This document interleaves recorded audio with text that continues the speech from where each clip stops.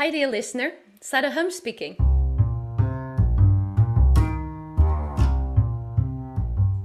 Welcome to Learning Day, a journey to explore how we integrate learning in our everyday lives. And this is season 2, the grand finale, dedicated to celebrating what we've created together so far in 2021.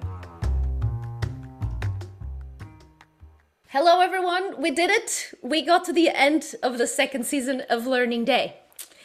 And today I am talking to you who is listening at home or in your walk, run, whatever. But I'm also talking to a room full of people. I'm not recording this intro alone today. I'm in a virtual room with the 10 guests from this season and the folks who are just as curious as I am to know what has evolved in their lives, thinking and learning since I last spoke to them on the podcast. Learning Day has been an exploration, a learning experiment, and today's episode is no different. We are going to interview the 10 guests from this season all at the same time and live. I have no idea how this is going to work, but I'm sure we're going to learn something along the way. Are we ready to play and learn? If yes, this episode is for you.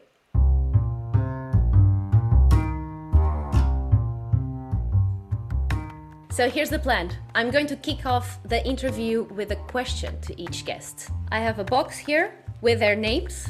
I'm going to take one name from the box at a time to decide the order. And after that, anyone in the room will have the chance to ask questions. That's it. So first name is Natalie Claire. We're starting with you. Hello, Natalie. Hi, Sarah. How are you doing? Doing well. Thank you. So my question to you today is, when we talked, you told me that your word for 2020 was courage. And now I'm wondering, what was the word you chose for 2021 and why? So I chose 3 words this year. Those 3 are thrive, trust, and rest. In all those 3, I wanted to really be practical. I wanted to embody them. Interestingly enough, as the year has gone, courage still comes up. I realized that for every stage or every change in life, you need the courage to still carry on. So that has definitely continually played a part in everyday life. And it takes courage to rest as well sometimes.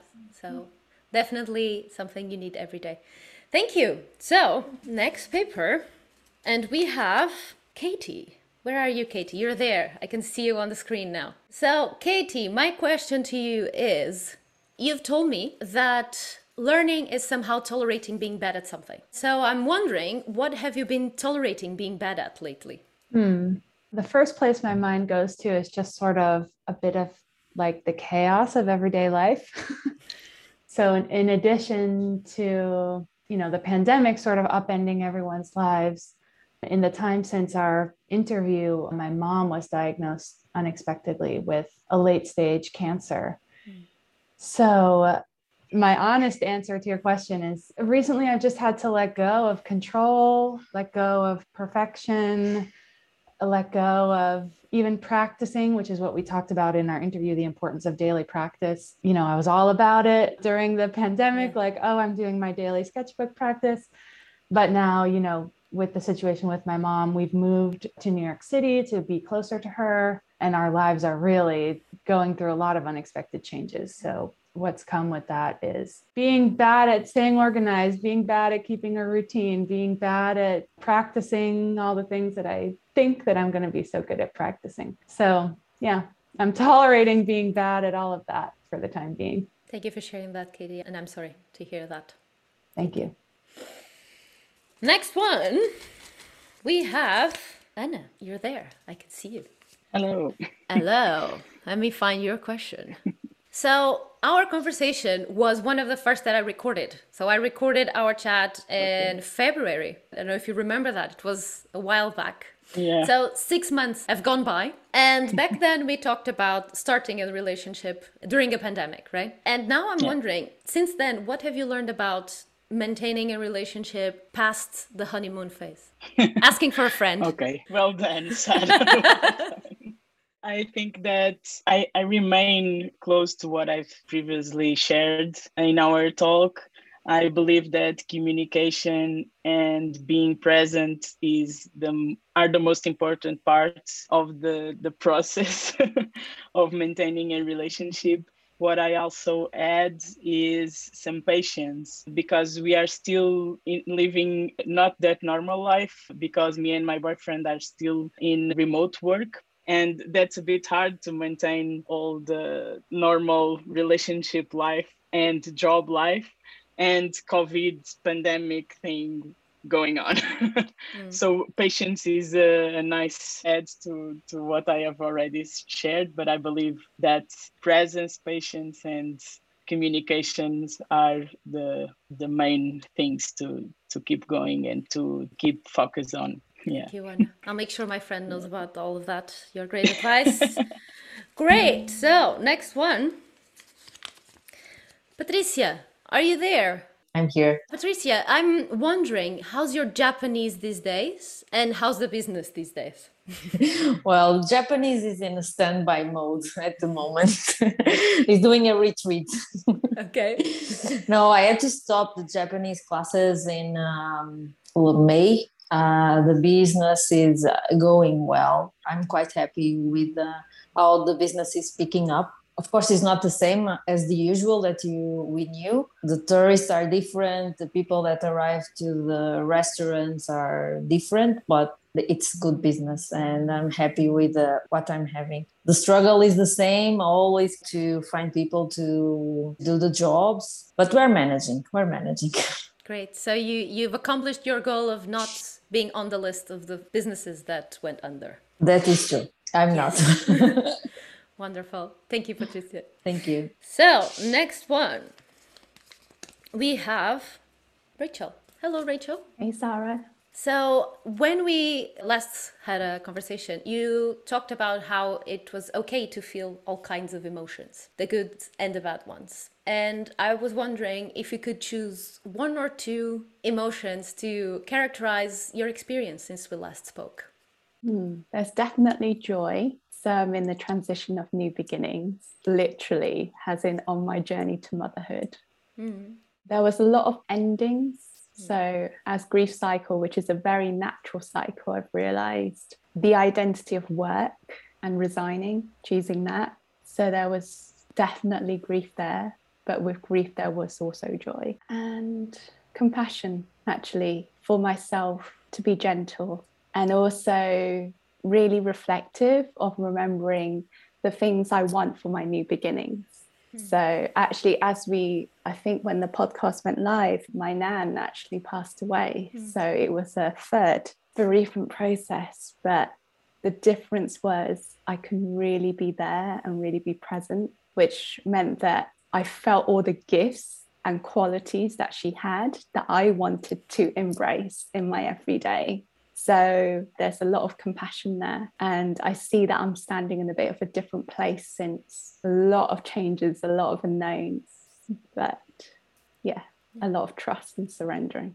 I feel like you were able to transmit a bit of that compassion. At least I'm feeling that. So thank you. And congratulations for that new beginning. Thank you. Wonderful. Another one. So, hello, Cara. Hi. When we talked for the podcasts, we talked about learning in the open and breaking codes of silence. So two things that are quite uncomfortable. I would like to know, what have you learned about dealing with discomfort since our podcast was released? I felt quite uncomfortable telling people that I had done a podcast. I was really conscious of kind of talking about it and talking about it too much. At one point, kind of, a few friends text me and they said, "Oh, I'm going to listen." And I said, "Oh, no, you don't have to. I mean, I'd like you to, but you don't have to. You're not obligated." And it was just that really funny feeling because I felt really, really proud and it was really good. And it set my mind thinking about loads of different stuff. But just that process of like publicizing myself and kind of being like, "Oh, look, I did a thing and I'm going to share it. And I'd like you to interact with it." It kind of brought up loads of discomfort. And actually, I'm still sitting in that discomfort. It's still making me, I've been a bit quiet and a bit busy, but I'm also just a bit nervous because I put myself further out than I had before, continually in my discomfort. This is how I roll at the moment. Wonderful. And when you said that you were a bit uncomfortable about sharing your podcast, and Yeah. a lot of nods came on the screen. Oh, really? So, yes. So I think you weren't the only one that felt that. Self-publicity is hard. I really accept that we need it. It's a powerful thing to be able to do. It's a wonderful thing to be able to share. There can be kind of professional motives behind it as well, but it's hard.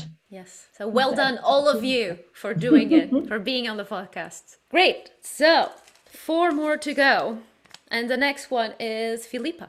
Hello. Hello. Now that I was getting relaxed. That's why I do the papers, because you never know when it's coming and you're not anticipating it. Wonderful. So, Filipa, we talked about how knowing yourself is so important for caregiving. So I'm wondering, what have you learned about yourself recently that helps you take better care of yourself? For me, this is still and will be always, I think, a continuous journey of learning, because I'm really good of taking care of everyone else and not me. So I'm always trying to find the ways and learning how to do it. So I would say, inspired by something someone else has said about failing and then anyway going forward. And so for me, a way to care for myself would be to not try to be perfect when I'm still learning. And so failing and accepting that it's perfectly okay and perfectly normal. So I'm learning to fail and feel comfortable with that, in that discomfort. You've also said on the podcast that you were never taught how to fail. And so it seems like you're slowly learning it by yourself. Yeah. Yeah. Thank you, Filipa. Cool. So next one. And now the 3 last are like, am I next? Am I next? Am I next? So the next one is Rashmi. Hello, Rashmi. Hey. Hey. So Rashmi, we talked about shedding layers, and particularly layers of identity. And that came in the context of making big changes in your life. So I'm still curious to know, what other layers have you been shedding since we last spoke? I think it's more related to a bit of what Cara was saying in terms of the visibility. And I think that's something that I have been, kind of almost marinating myself, I guess, in the last 3-4 months, because it's really getting comfortable, getting visible as just me. And that has definitely been the hardest layer to shed, because, having a title before my name or the number of degrees after my name was so comfortable, as it was like a nice cloak, like, oh, look at me, I'm head of so-and-so and that kind of thing. And then, hey, I'm a coach now. And that's my identity has been the most difficult layer to embrace as well, and shedding all the other identity layers, I would say. So it almost feels a bit like buying a totally new wardrobe, if you can imagine that, with colors which you're not used to, but suddenly feel pretty nice, and fits which you're not used to, and suddenly you feel comfortable and you're like, oh, wait a minute, why didn't I do it before? Or what was I avoiding, So I think I'm kind of in that process of literally seeing how that fit is for me, and how does it fit, and does it really, because it's not how much do I accept what the culture says is good in terms of the visibility layer, and how much of it is not good, or rather not good for me. Yeah. So I guess that's what I'm kind of still embracing and shedding, those kind of layers, deciding which layers to even keep even. Yeah, exactly. You don't need to shed everything, right? So yes. Making that triage can be hard as well. Yeah. Great. It's good to know that you're feeling more comfortable. Cool. So next we have Laura. Hello. Hello, Sarah. Laura, we talked about dancing with uncertainty. And I'm curious to know, what's the rhythm of the dance these days? Oh, the rhythm. Oh, what a fantastic question. I think it's like a bit of a tango. So a combination of intensity, but that is not defined by the speed. So it's more felt. It's like intense in quality and very rich and very connected actually to another. When I was listening my podcast before joining today, I realized that I was speaking from a place of isolation. So like really relating to my process and my experience. And now I feel like I'm way more connected to others, and my process cannot be divided from the outside and like from other people actually dancing with me. And I think that is a big shift since we spoke. It takes 2 to tango, right? Exactly. Thank you, Laura. So surprise, surprise, who's next? It's Polly. Hello, Polly. Hello. Hi. Hi, how are you? I'm good, thanks. Good. A bit nervous. Everyone's doing really well. Yeah. Yes, we're doing well together. So, Polly, we talked about taking action and particularly coming together as a collective and how small bits of this collective can turn into a big action. And so I'd like to ask you, what ripple effects from small actions have you seen happening lately? So I suppose kind of the first thing that comes to mind is what we discussed in the podcast, which was me writing about changing banks, so shifting to a bank which invests in renewables and sustainable businesses and doesn't invest in fossil fuels, and how that's such an easy action for all of us to take some kind of action around climate change, and that can be your pension or your savings account or whatever. And I wrote about it and I put it out in the world. It's the first time I've ever put anything like that out in the world. And so what Cara was talking about, I put it out and I felt this huge vulnerability hangover. I don't know who coined that term, but it's a great term because I felt so flat afterwards and, oh, what are people going to think? And it had an amazing response. And I had my friends and family and people I didn't know coming back and saying, oh, I never even thought about this as a way to take action. And wow, how easy and powerful, and thank you. It was like a friend of a friend's mum who got in touch and said, I've just changed my bank because of reading your article and I've told other people about it. And I think they're going to do the same. And I was like, wow, gosh, I just doing that thing had this kind of a ripple effect. And so that, I think, stayed with me.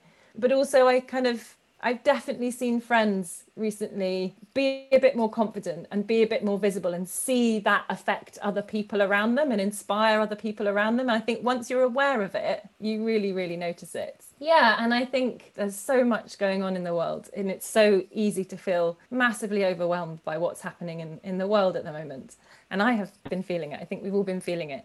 I heard a really great phrase the other day. I'm not taking credit for it. This is not my phrase. And it was to grieve globally, but to act locally. And that for me is a really helpful framing because there are so many brilliant things that people are doing locally, which are changing their towns, changing their communities and having this kind of ripple effect of positive action.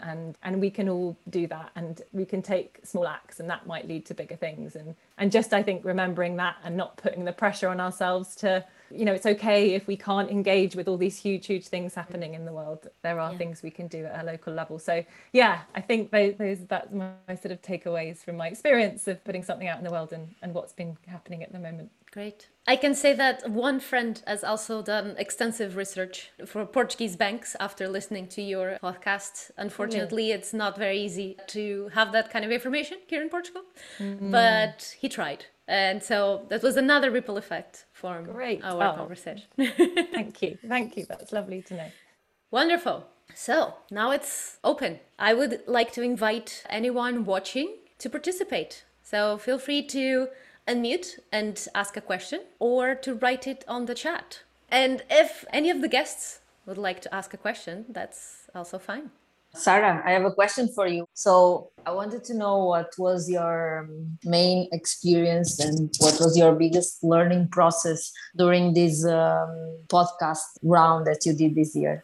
I think those two things that was the biggest, what was more evident in everything I've done with Learning Day during this year, not just the podcast, but also the weekly reflection sessions, everything. The first one is we're all very similar. We live in different countries, we have different colors, we have different experiences, we have different jobs, but we're all very similar. We're going through very similar experiences, even if they are very different as well. The second one is that I feel like we're all waiting for permission for something. I don't know what it is, but we're all waiting for someone to tell us that it's okay to be ourselves, to publish that post, to not know, to feel negative emotions, to shed layers, to go on a dating app, to so many things. It feels like we are waiting, like kind of in a rocking chair. And because everything is so different in the world lately, it feels like that gave us the permission to maybe I'll just try it. And we're kind of sipping our toes. And I'm glad we are, because it seems like we're taking that permission or giving ourselves that permission. Thank you for that question.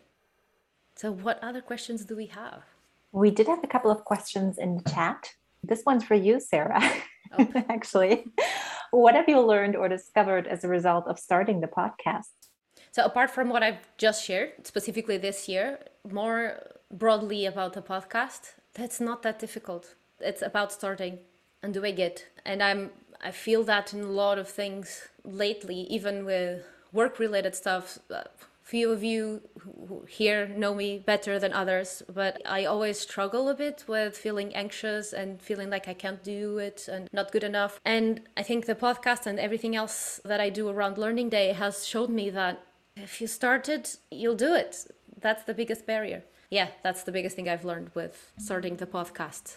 So it's nothing related. Well, it is related to learning because it's the same thing. Like if you want to learn something new, just do it. Start, even if it was very small, and go through the discomfort of not being great at it. Thank you for that question. So now I see the questions, the document with the questions. I had my script on top of it. That's why I wasn't seeing it. So thank you, Maria, for calling my attention to it. So a question for Anna. So Anna, get ready. What was the most difficult thing in the relationship? When did things seem to not be going all right because of the pandemic? And name the most wonderful thing in your relationship. I would like the question to be private. Okay, Anna, so it's private. I don't know who private to whom. Let us know who you are, so you can write a message directly to Anna if you want. But thank you for asking the question anyway. So now we know. Someone wants to know that. So wonderful. I was not expecting this. Great. So a question for Natalie Claire. Get ready. What has helped you thrive? And what has the trust word involved for you this year? One thing that's helped me thrive is it's connected to trust, actually. It's more about self-trust. And it's interesting what you were saying, Sarah, about waiting for permission. And so I was giving myself permission to trust myself in my decisions, to trust myself in learning lessons, even when I've failed at something. That helped me thrive. In terms of, okay, I've learned something. If I failed at it, it's okay, I can move on. And I trust myself to get back on the right path I want to get onto. I think there's been a lot of changing my mind for me personally this year. So even when I've changed my mind, I've trusted myself to say, okay, the first time I made this decision, it wasn't quite right. But the second time, I'm okay with that learning process of learning what I learned by not really trusting myself the first time to make one decision, and then taking it forward and changing my mind, and that's okay. And just trusting myself to make it happen how I want it to be. So I've made a few different decisions and I'm quite excited now. I'm feeling really comfortable that I've been in a learning process of just learning what I'm like, what decisions I make and how I make those decisions. I've been reviewing a lot of decisions. I think that's helped me thrive, just learning more about myself through the whole process. I'm getting to a phase where I'm okay being multiple things in terms of career, in terms of entrepreneurship, family, and just being okay with being different things to different people and not being everything to everyone. That's been a big lesson. Yes, this idea of being more than one thing at once really resonates. This focus on consistency, there's so much pressure. I think we talked about it as well, Laura. We talked about it, and yeah, thank you. Thank you. Cool. So this is the question / a comment, so it's open. If anyone feels inspired to answer, please do. There's been a lot of inspiring talk about change and embracing new journeys, and a lot of times a certain level of discomfort involved. What are some of the strategies you use to push through and not let those feelings of discomfort hold you back? I think there is always discomfort in everything and in every path. When you are doing a job that you don't feel that you are doing your best, or you are just there because of salary and because of position or recognition, you also have a lot of discomfort. You are not doing the things that make you happy, or you are not with the people that make you happy, or even you are doing something that even you don't like at all, or you don't feel comfortable at all. So there is always discomfort. I remember when I changed my career and when I started this entrepreneurship that I have now, of course, there were so many moments that you want to just quit and go back to what you knew. But there is so much joy in discovering new stuff and so much pleasure and pride in these little conquers that you made when you are doing the discomfort path. So the strategy that I always used It's to find people that have shared visions or are doing the similar paths, because then we can help and we recognize the same problems. And even if you are not with people that are doing the same path, people that respect your path and want you to drive through that path. My journey of entrepreneurship was also when I met Rashmi, also one of the guests here. And she was a huge help for me, and she still is, because she didn't know me from anywhere. And there was a lot of other people that I met in that time that they didn't expect nothing for me, so whatever they were discovering was what I also was discovering on myself. So that gave me also a lot of support. The discomfort is with the people sometimes that already knew you in the previous life, because that is the discomfort. People are trying to put you again in a box or trying to recognize who you are. And you also don't know who you are because you are creating a new you. So it's discomfortable, but it's also, I think it's the only way of doing it. You have to go through there. There is no growth in comfortable things. Thank you, Patricia. And yes, it was Rashmi who signed you up for this. Of course, you had to accept, but yeah, there's this connection here as well. I keep telling myself there is wisdom in discomfort.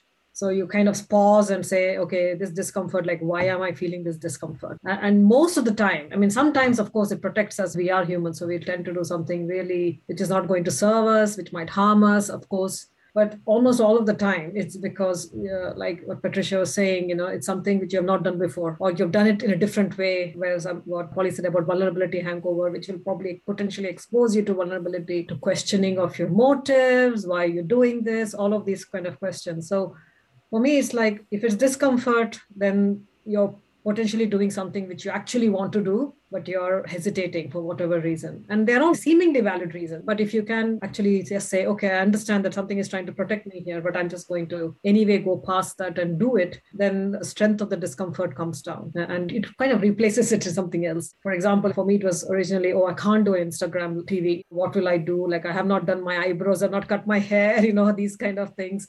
But once you do it, you're like, oh, okay, it was nothing much. Then it was something else. It was like, talking in public about what I'm doing. Then it might be about pitching for another agency to work as a coach with them, or it keeps changing. It's a fantastic shapeshifter, like I call it. So that's why it's kind of fun to understand that it just comes up to almost really question, do you really want it? Or are you just saying that you don't want it as well? So sometimes that helps me to overcome it.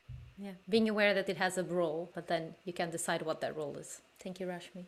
I would say for me, it's probably a fairly recent realization that all of those times that I have challenged myself or gone outside my comfort zone or said something that I really regretted, and, at that moment when you cringe later on, you actually stop in your tracks and you're like, oh, actually, when I ever not grown from that or not learnt something in that? And I can't really think of many examples where I really messed something up, but I haven't really learned from it and been able to kind of share that and remember that and be a better person as a result. So yeah, that helps me anytime I want to sort of say yes to something challenging or go outside my comfort zone. Thank you, Polly.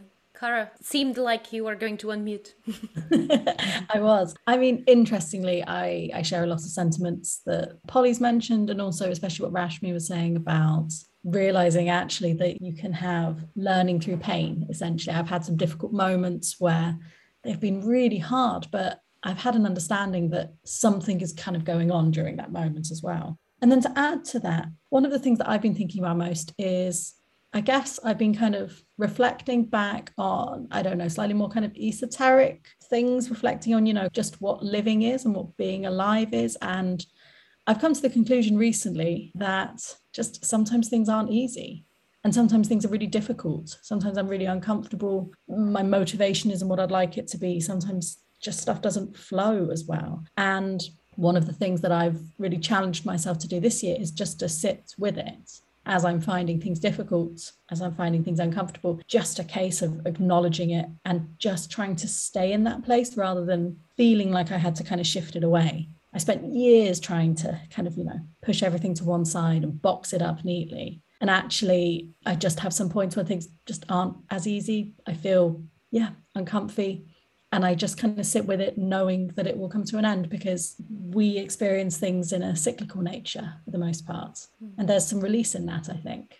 That it's temporary. Yeah, it's all temporary. You know, the good bits and the bad. Thank you, Cara. Question for Natalie Claire. You talked about rethinking decision making. And for someone who is struggling to make decisions, do you have any tips? Yes, I can share how I make decisions. Try not to be rash in them. I always try to look back at my values and think about my goals in life and how that aligns. When I'm trying to look at two things, I kind of look at my values to start off with, and then also look at my goals of where I am in life. And if what I'm trying to decide is in line with those two things, then it's usually a safe bet.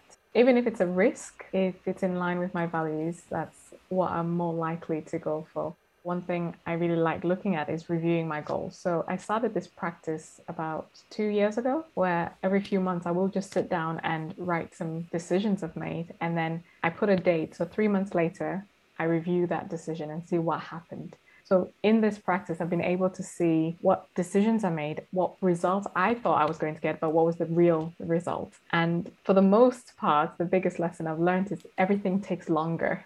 So when I thought I would get a result in 3 months, it actually took 4 or 6. And I also learned more about trusting myself. So I can see the decisions that I clearly stuck to my values. I stuck to what my goals are, and I trusted myself. That ended up well. And then decisions where I was not clear, or I was kind of just trying it out just because, even if it was against something that I would usually do, it ended up just being a lesson learned.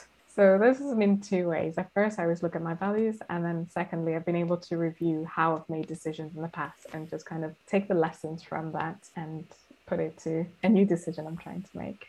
I think that's linked to something that I've talked with Rashmi, which is collecting this evidence of how it went well in the past or didn't, but using the past as a guide as well. Cool.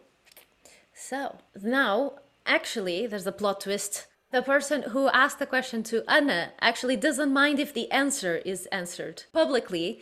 The person doesn't want to be named, but they don't mind if you answer publicly, Anna. So the question is, what was the most difficult thing in the relationship when it seemed like things were not going all right because of the pandemic? And name the most wonderful thing about your relationship. Okay, so I think that the hardest part was actually the lockdowns and to go through being apart for that long, because last year when we met and we started a relationship, it was a bit different because it was the beginning of the pandemic. It was the beginning of the relationship. So when this year we got another lockdown here in Portugal, it was really hard to overcome and to deal with the day-to-day life without being able to see each other even on weekends, because we don't live nearby. So we couldn't go from my home to his home. And that was the hardest part. But I believe that with those 3 key words that I've shared before, everything was manageable, and with patience and communication and with some creativity to be present without being really face to face, I think we managed to do it. And I believe that the most wonderful thing is to have someone that you love and that loves you. It's cheesy, but it's true. So I believe that's it. It's to be able to have someone that is your safe place and that you feel secure there and that you feel loved, and it's wonderful. It's wonderful.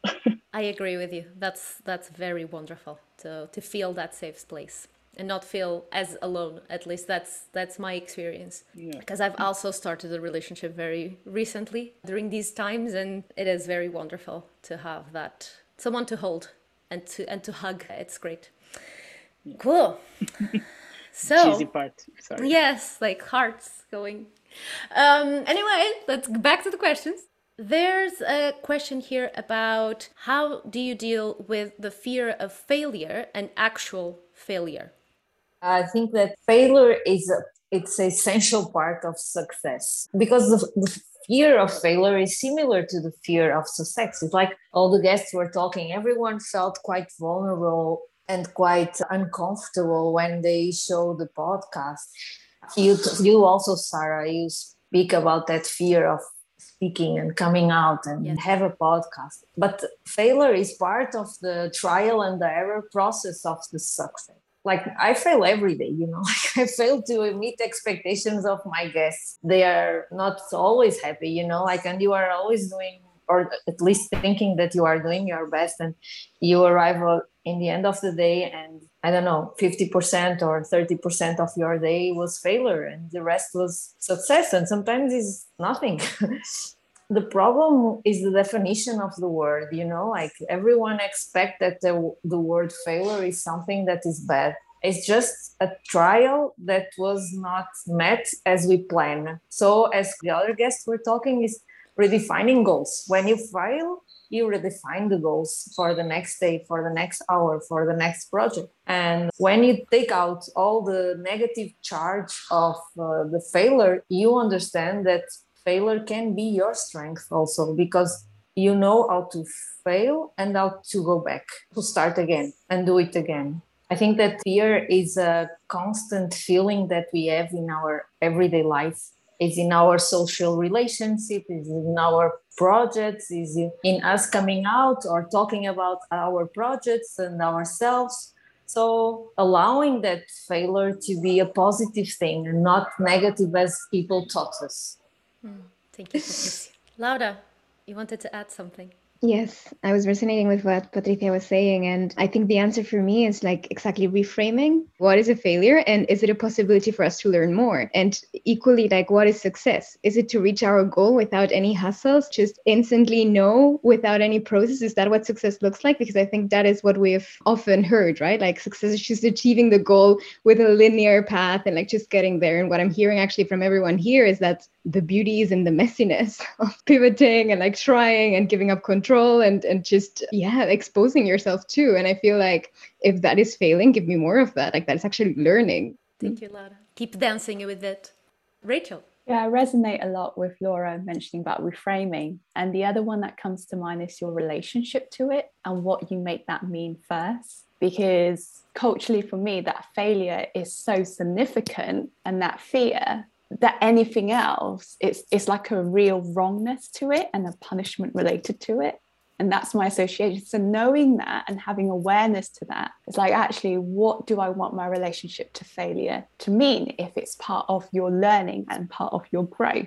And then that allows the reframing to actually happen. And fear has to exist. That's like a given and a norm, but it doesn't exist in a silo. It's not like a binary, like, there's fear or there's like the love side. It's kind of sometimes a mixture of a combination, and that's absolutely okay. It's part of like a human experience.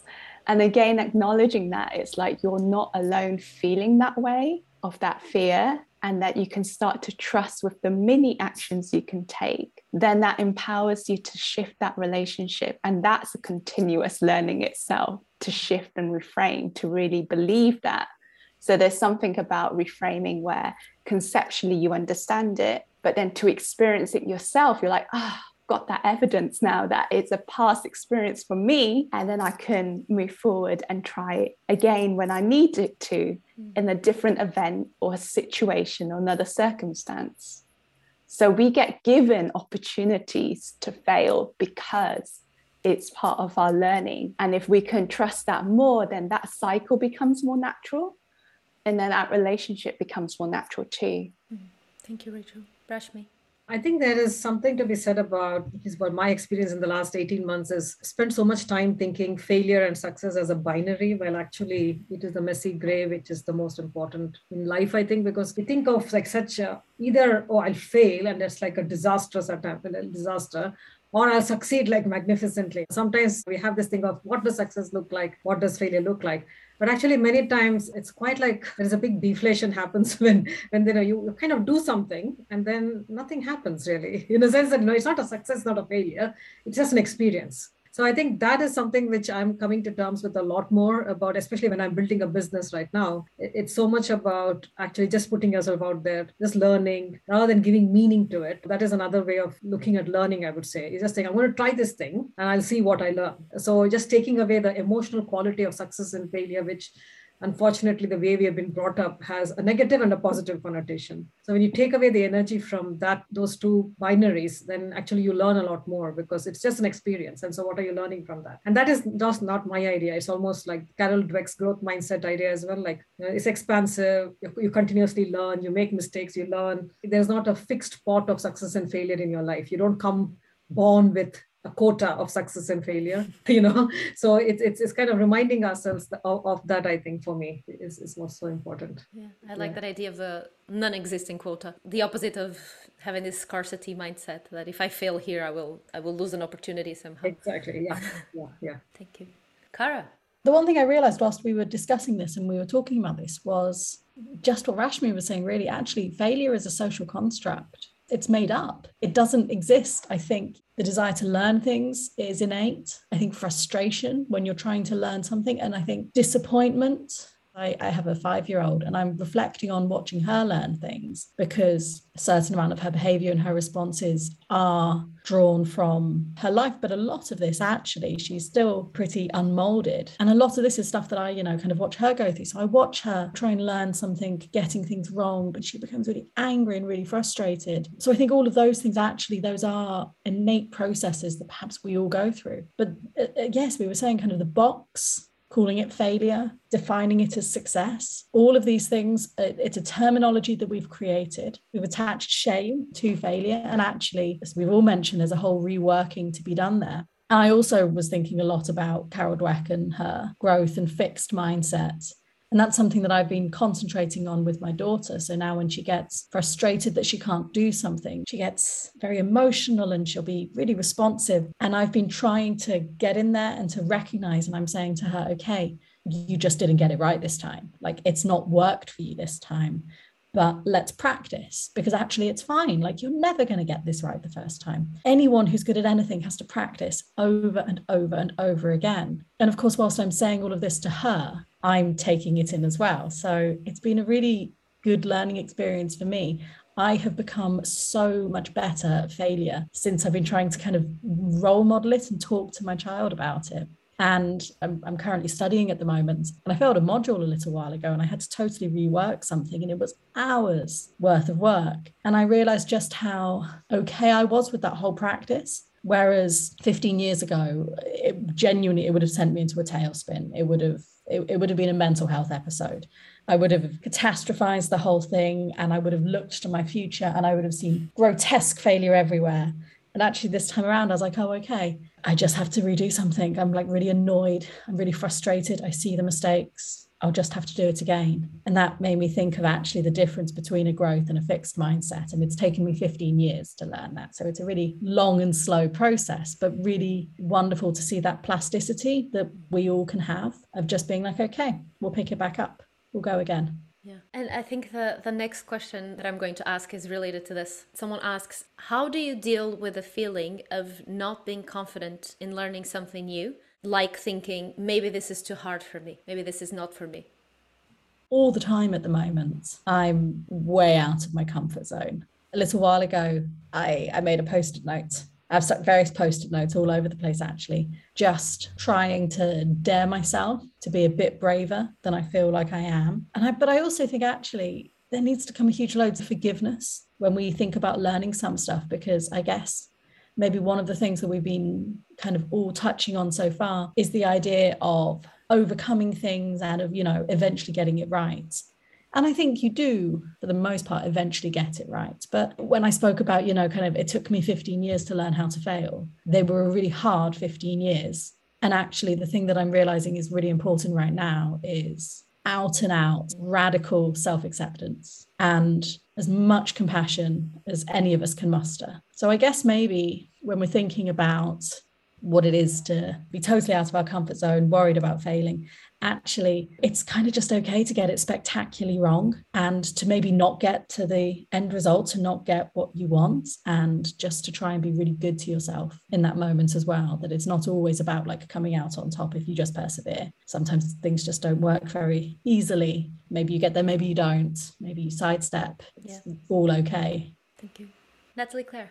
Two things came to mind as I was listening to that question, and it's about stepping outside of your comfort zone. And I love this quote which says, "Be comfortable being uncomfortable." And that's what it's like when you're first learning something new, even if it's difficult. It's getting into a state of where, okay, this is hard. I'm not sure I'm getting this, but being comfortable with that feeling of uncomfortability. And when I'm in a situation where I'm uncomfortable and learning something new and worried about whether I can really do this or not, I try to think of ways to really simplify things. And what's the very next step I need to take? Like, I don't need to learn the whole concept, but what's the very next step I need to take that will just help me learn a little bit more and get comfortable a little bit more. I also like to do is to remember that someone else has done it before. So where can I get help from? Who could I actually speak to or just learn from, whether it's in a book or watching a video, someone else who's gone through that journey, and they will have times when they struggled. They will have times when they triumphed. And what was their journey like compared to the journey I'm currently having? Another quote that I really love is "Success leaves clues." So I tend to think like, okay, right now I think I really won't make it right now, but if someone else has succeeded in this, what clues do they have for me at this time? So start picking those clues and trying to just take one step at a time. Thank you. Thank you. Katie? I don't really have an answer to this, but I wanted to speak up because I really identify with the person who asked the question. Patricia said something about like reinventing yourself over the course of your life and maybe needing to be around new people who will allow you to do that, because people from previous stages of your life might remember a different version of you.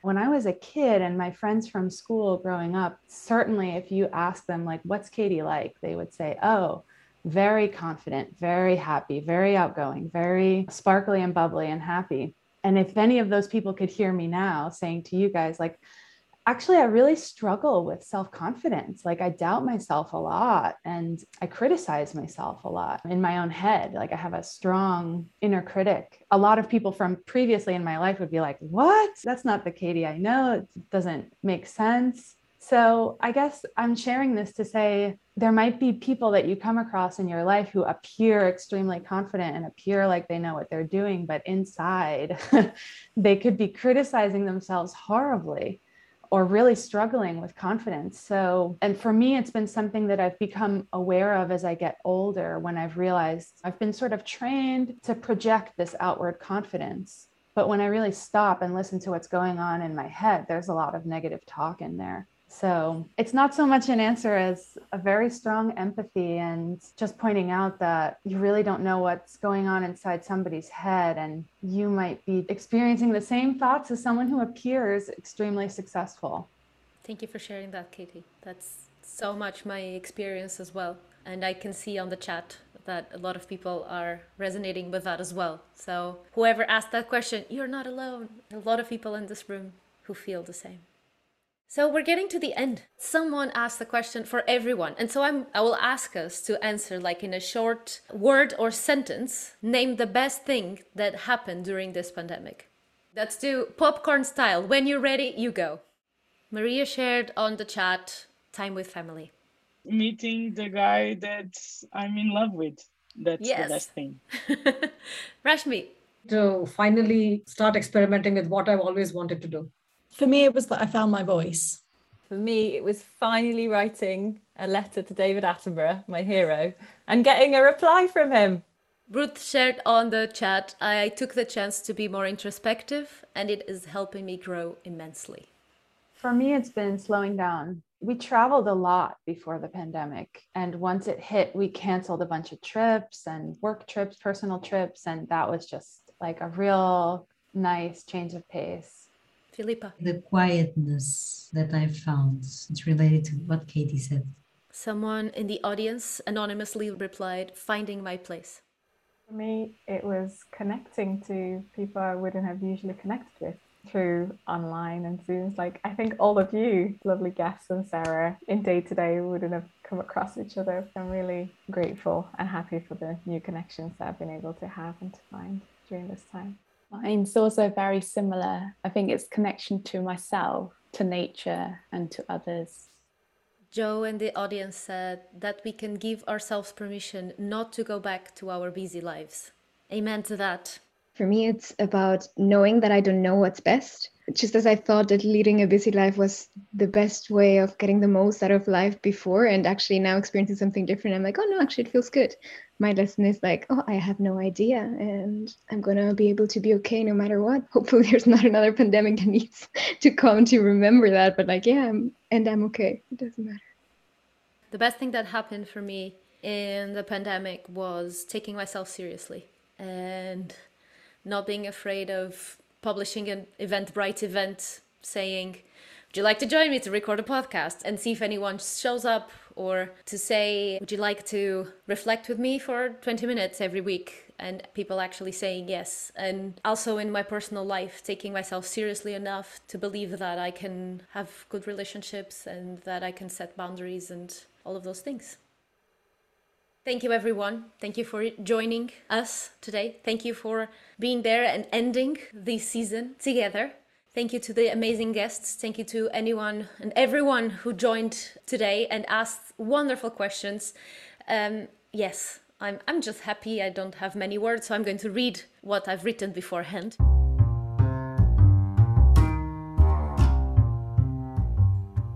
If you want to get in touch with this season's guests, find out how on the show notes. Learning Day, the podcast, is going on a break. We'll be back in 2022. Until then, please don't be a stranger. Go to learningday.community and reach out. There's a lot of ways you can get involved in the community. If this episode was useful to you, please consider subscribing to Learning Day on your podcast app, and as a little extra, share it with a friend. I have no idea where this is going to take us, but I know we're going to learn something along the way. Thank you for listening, and see you next time.